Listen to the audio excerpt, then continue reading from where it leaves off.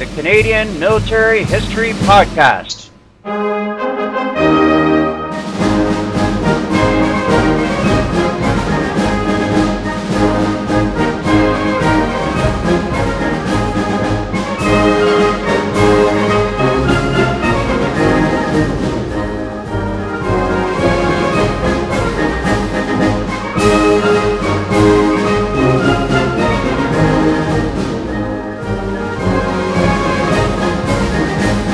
Music provided by the Royal Regiment of Canada. Welcome back to part 2 of the episode with Captain Shannon Terrell. Are there any other influences or memorable characters you want to bring to light? You know what? I think I would be doing a disservice as a leader if I didn't recognize a phenomenal past follower, because I think it's in service to our soldiers that we often learn the most about ourselves and that we build character. So I'd love to tell you about one of my favorite soldiers. He was Private Billy Louie at the time. He was doing his QL3 medical assistant course, so his first course in the Canadian Forces Health Services. We were in a satellite situation. We were working out of the Michener Institute because the Canadian Forces Medical Services School in Borden was having capacity issues. And so we were all in Toronto, living downtown, all new future medics from across the country. I was the course warrant, and along with me was Captain Doug Wild. He was he's Captain Doug Wild now, but at the time he was Sergeant Wild and I was Sergeant Terrell. He was our standards officer. And I always remember Private Louie because he was really struggling with the course. Not the knowledge and not the ability to do the job, but English was a second language for him, and he really struggled with the test. And as you know, in the military, there's no two different ways to pass a course, and there's no individuality, and there's no special considerations, and everyone just sort of has to pass the same bar the same way. He was really struggling, and this was a real problem for us because of who Private Louie was. He was the consummate team player. He was helping everyone else in every way that he could, at every opportunity that he could. He always had a great attitude. No matter what challenges came his way, he sought out extra help. He did remedial training every single night, and he had this great attitude, and you just knew this is who you want on your team. This is who you want as a medic, and plus he was competent. Like, you could see him practice all in his emergent situations. He knew what he was doing. He just couldn't write these tests. So the then Sergeant Wild and I were talking about this, and Sergeant Wild was the one who, and I really respect this choice in him. It was his idea to have Private Louie do verbal tests and or more hands-on sort of psychomotor skill stations, and should we not develop tests that would reflect that he could truly do the work. So we did that, and people senior to us, I don't know how much of this they are aware of, but they turned a blind eye to it, probably because it was the right thing to do.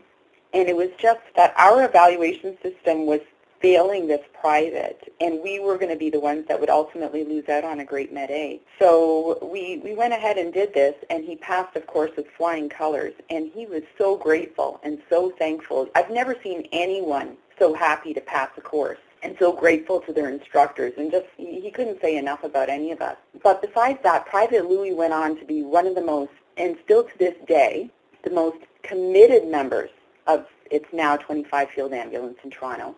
Dedicated soldier, despite the fact that he owns a company and an international company, and he's a very busy businessman, he makes the time to give back to Canada. And a few years ago, he also started a non-profit organization called Monticle, which is a youth leadership organization, all about, it's all courses and students, international students and Canadian students, I think they're from ages sort of 12 and on, do experiential learning. And you'd have to be blind not to see that a great percentage of what they're teaching in these courses comes straight from the military. He obviously recognizes that you can't put youth into the military for a short period of time. It's not a temporary thing, but that there's great learning to be had in the way that the military trains people, and that this is where teamwork is taught. This is where leadership is taught. And this is where you develop your character. And his courses are phenomenal. And the changes you see in the youth is just amazing. These kids, youth, go away with experiences and opportunities like you'll get nowhere else in life unless you join the military. At least half of his instructors have military backgrounds or are currently serving. And in fact, a year or two ago, he invited me, and I'm now on the board of directors of this company. And it just goes to show that if you invest in the followers and if you see the potential in your followers and you sometimes deviate from the path that's there before you, the payback is just immense. And not only does he give back to Canada and does he give back to our unit and the soldiers in the CS, but what he's doing in touching these youth, the ripple effect is just like we can't even fathom how far this goes and what these youth will go on to do and what the choices that they'll make are. What's the name of the company again? It's called Monticle. And if somebody wanted to find more information about Monticle, would they be able to get that on the internet? Absolutely. They have got a website. They've got a Facebook page. You can find multiple videos, all their most recent sort of exercises and missions. They've gone around the world. They've gone on the Bruce Trail across Canada. They've gone to the Arctic. Basically almost any kind of adventure training that you could imagine the military doing. They've done that, and they have this whole sort of background of experiential learning built in, and just amazing, amazing experience for youth. What I'll do, I'll look it up, and I'll add that to the show notes at the end of the show. Thanks so much. I'll let now Corporal Louis know. He'll be thrilled. Excellent. Just to wrap up the podcast, what was the greatest challenge you had to overcome? You know what? I don't know if I'll be able to do it justice, but I have to say that the most challenging thing that I've overcome in the Canadian Forces was a course. It was my Combat Leaders course, which I guess is a parallel to the ICC, or formerly ICC for you guys in the infantry. It might have been because it was the last CLC that they ran before they turned it into, I believe it was PLQ. Yeah, PLQ. It was ISCC for the Infantry Section Commander's course, and then yours was the Combat Leader course, which is where you get CLC from, and now it's PLQ, the Primary Leadership Qualification. Yes, and I remember hearing horror stories about it, but I wanted to be a Master Corporal, and was running Meaford at the time, and I think this was in 1995 that I did this. It also didn't hurt that the leaders on my course were from the RCR, and the course warrant, it was going to be his last course he ran, and before he retired, he told us he was going to make an example out of us, and that if we didn't get through, it's because we didn't deserve to get through, and he's going to make his mark with us. And so we were suitably frightened of him. It was just the most physically and mentally challenging course of my life. We started off with, I believe, about 40 candidates, and we finished with 14. Wow. For a few women, and a few women got through at the end. There was just so many injuries, so much sleep deprivation that there ended up being sort of mental health issues. So people were returned to units for various physical and or mental issues. But just the crazy situations that these instructors put you in to, of course, test you and meet the competencies required. But it was just insane, and it's one of those courses that only military people can kind of understand, that you're like civilian people say, why did you put up with that? Why would you do that? But when you're there, it's like, no, there's no choice. Like, this is just the way it is, and it's so real. Like, I recall one morning, 4 o'clock in the morning, 5 o'clock in the morning, they took our course out for PT, and they got us to the wash station walls, which were forbidden, which is probably why we were up that early in the morning, because the clinic on the base at the time had told the base commander that we shouldn't be using the wash station walls anymore, to be climbing over and whatnot during PT, because there had been too many injuries. So this is probably why we were up that early in the morning, so that no one would see us. And we had all our kit and our rifles and whatnot, and the course warrant told the course senior, you've got 10 minutes or whatever it was to get your course across all these, what are they, 8-foot wash station walls with all their kit. They have to be on the other side by this timing. So everyone goes into, teamwork mode, one guy kneeling down to step on his back, one guy straddling the wall, throwing over kit and helping people over the wall and sort of doing this leapfrog as we got to each wall, and somewhat dark. And because a lot of them were bigger guys, I guess when they got to me, the guy straddling the wall, helping us over, just didn't know his own strength, and I got thrown a little further than everybody else over the wall, and I landed half on, half off, just sort of like a 4-inch step in the concrete, and I felt something kind of crack. But adrenaline was going, and I just kept going over the walls. And then after we got over the walls, then it was time everyone get in the push-up position, and I knew something was wrong with my foot or my ankle or something, and I couldn't put any weight on it. So I was in the push-up position, but I had one foot sort of hooked behind the other. And then I got called out on that, why are you only on one foot? Then I got ordered to take off my boot, and they saw my swollen ankle, and it was all bruised, bleeding under the skin. So they sent me to the medics, and luckily I had a medic friend from my unit back there, Corporal Fraser. I still remember you, and thank you. Who's like, told me it's likely broken, and I'm like, no, it can't be broken, because at this point I think we were 2 weeks into the course, and I was thinking, no matter what, I'm finishing this course, because I'm never repeating these 2 weeks again. Like, even if it had been day 2, I would have been like, I'm never ever going to have to repeat those 2 days again, because it's so horrible that to have done it for nothing, with nothing under your belt, is like a nauseating thought. So I did the right thing, and I wiggled my foot on the x-ray when they sent me out to the local hospital. I wiggled. They had an old-fashioned x-ray machine, and I just, made sure I did a little movement as she pushed the button, and it came back to the base with a really ugly x-ray for the doctor to look at. I convinced him, you know what, I know it looks bad, but it doesn't feel bad at all, and I put on a good show. And so he said I would be okay with an air splint type deal. He thought it must be a really bad sprain. And my corporal friend there, Corporal Fraser, was like shaking his head at me, you know what you did, that's that. But I'm like, you don't understand, buddy. It's so bad. I got to get through this. So I convinced him, and he did a great job of sort of doing a basket weave hockey tape job, sort of like a basket weave thin cast, something I could fit under my boot, because there was only so many hours you could miss of the course and you'd be kicked off. So to not have my boot, to be on crutches or something like that, was just not going to be a possibility. And so and it would loosen every day, that cast, that little hockey tape job, and I'd go in at night, late at night, and he would redo it for me every day. Great friend. I was always the last on every run after that. I remember thinking, this is also one of these sort of things that sticks with you, that I overheard one of the sergeants stick up for me. Sergeant Baker, I remember him, big red-headed guy, Reg Force. I overheard him stick up for me to the course warrant. He's like, course warrant was sort of chastising that I was always last.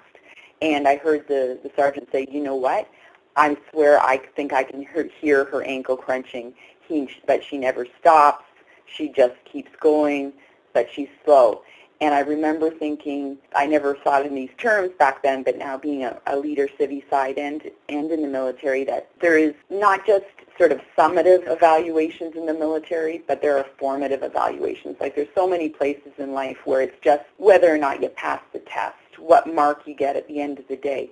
But the military, there's so much based on merit and on attitude and aptitude, and that there's credit for that. So that made me feel that much better, because I really was starting to get more demoralized, like on top of the sleep deprivation and then the mind games they were playing with us. The fact that I was last all the time did make me feel pretty crappy. But that really gave me a boost. You know what?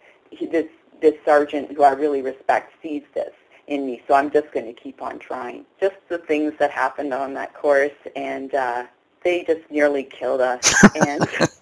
And it sounds so crazy. It's like, you could have wrecked your foot. I do. I have pain in that foot anytime it gets, humid or rainy out or whatever, and it's, wrecked a bit, I'm sure, for the rest of my life. But it's just one of those things, well worth it. And it's also one of those courses that when it's all said and done, and you think of all the things that you went through, all the sleep deprivation and them stealing half your people, and they kidnapped half my section when I was the Corps senior out of our bid site, and they captured them, and they had bags over their heads and were tempting them with pizza in the DS tent, and I had to form a like, I don't know, we had to go and rescue them, and it was like just the thing she had to do. It sounds like it was all fun and games, but we were seriously near tears. There were grown men crying. There was a 40-year-old corporal who went psychotic from sleep deprivation, couldn't tell you his name or tie his bootlace, who I had to escort to the top base. They had to send him in for like a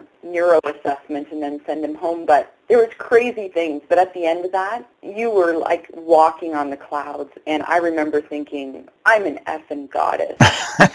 Passing this course. There's probably nothing you couldn't have put in front of me back then that I would have thought, oh, I can't do that. I just thought, you know, if I can do this, I can do just about anything in life. And that's what it makes you feel. So despite how much they torture you, you have to thank your leaders at the end of the day that they put you in those opportunities, gave you those opportunities and put you in those situations where it really did test your character and show you what you were made of.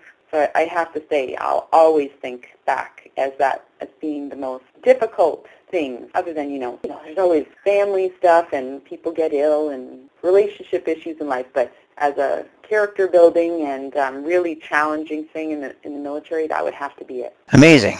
Well, you've really taken these 4 questions out to new territory. That's great. Is there anything else you'd like to say? No, just thank you so much for doing this podcast.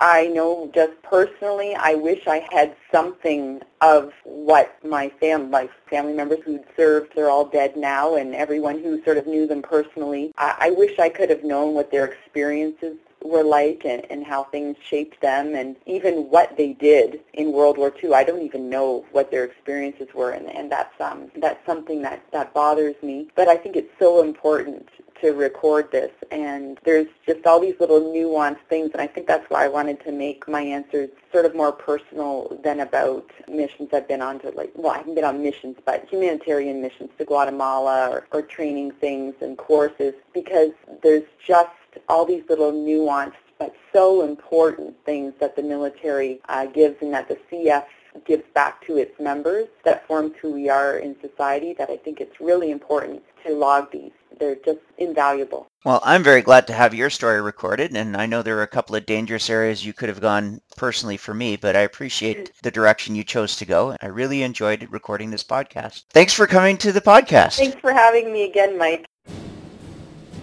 Thank you for listening to the Canadian Military History Podcast. I hope that you've enjoyed this episode. If you did enjoy the podcast, please leave some feedback on iTunes. If you have any questions, comments, or suggestions, please send me an email at mikelacroix, cmhp@gmail.com. Please let me know if you'd like me to read your comments on the air. While you're waiting for our next episode, please visit the website at www.canadianmilitaryhistorypodcast.ca or the CMHP Facebook page.